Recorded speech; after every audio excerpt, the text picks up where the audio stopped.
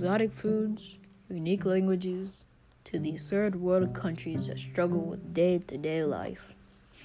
We all share some type of connections to different cultures around the world.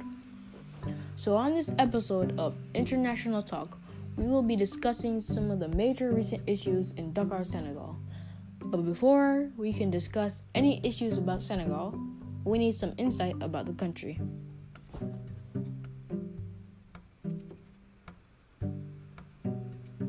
The country was formed as a part of the independence of French West Africa from French colonial rule. The language that is most commonly spoken in Senegal is Wolof. The more famous dishes in Senegal that are known is mafe or yassa. Mafe is basically just meat, rice, and vegetables. And then there's some sauce that goes all over that. It hits different. A lot of you won't know what that means.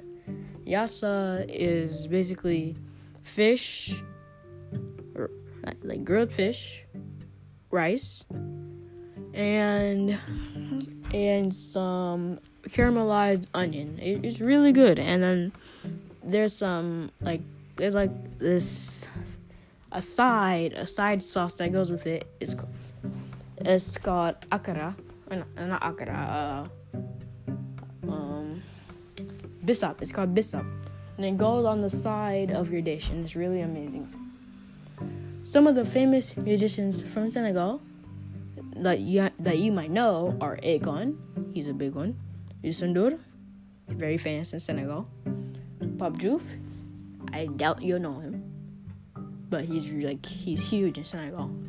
Fun fact: me and my family are Senegalese. Both my parents, my uncles, and my aunts were all born in Senegal.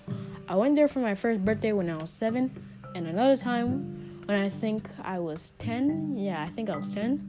So it's been a while since I've been there.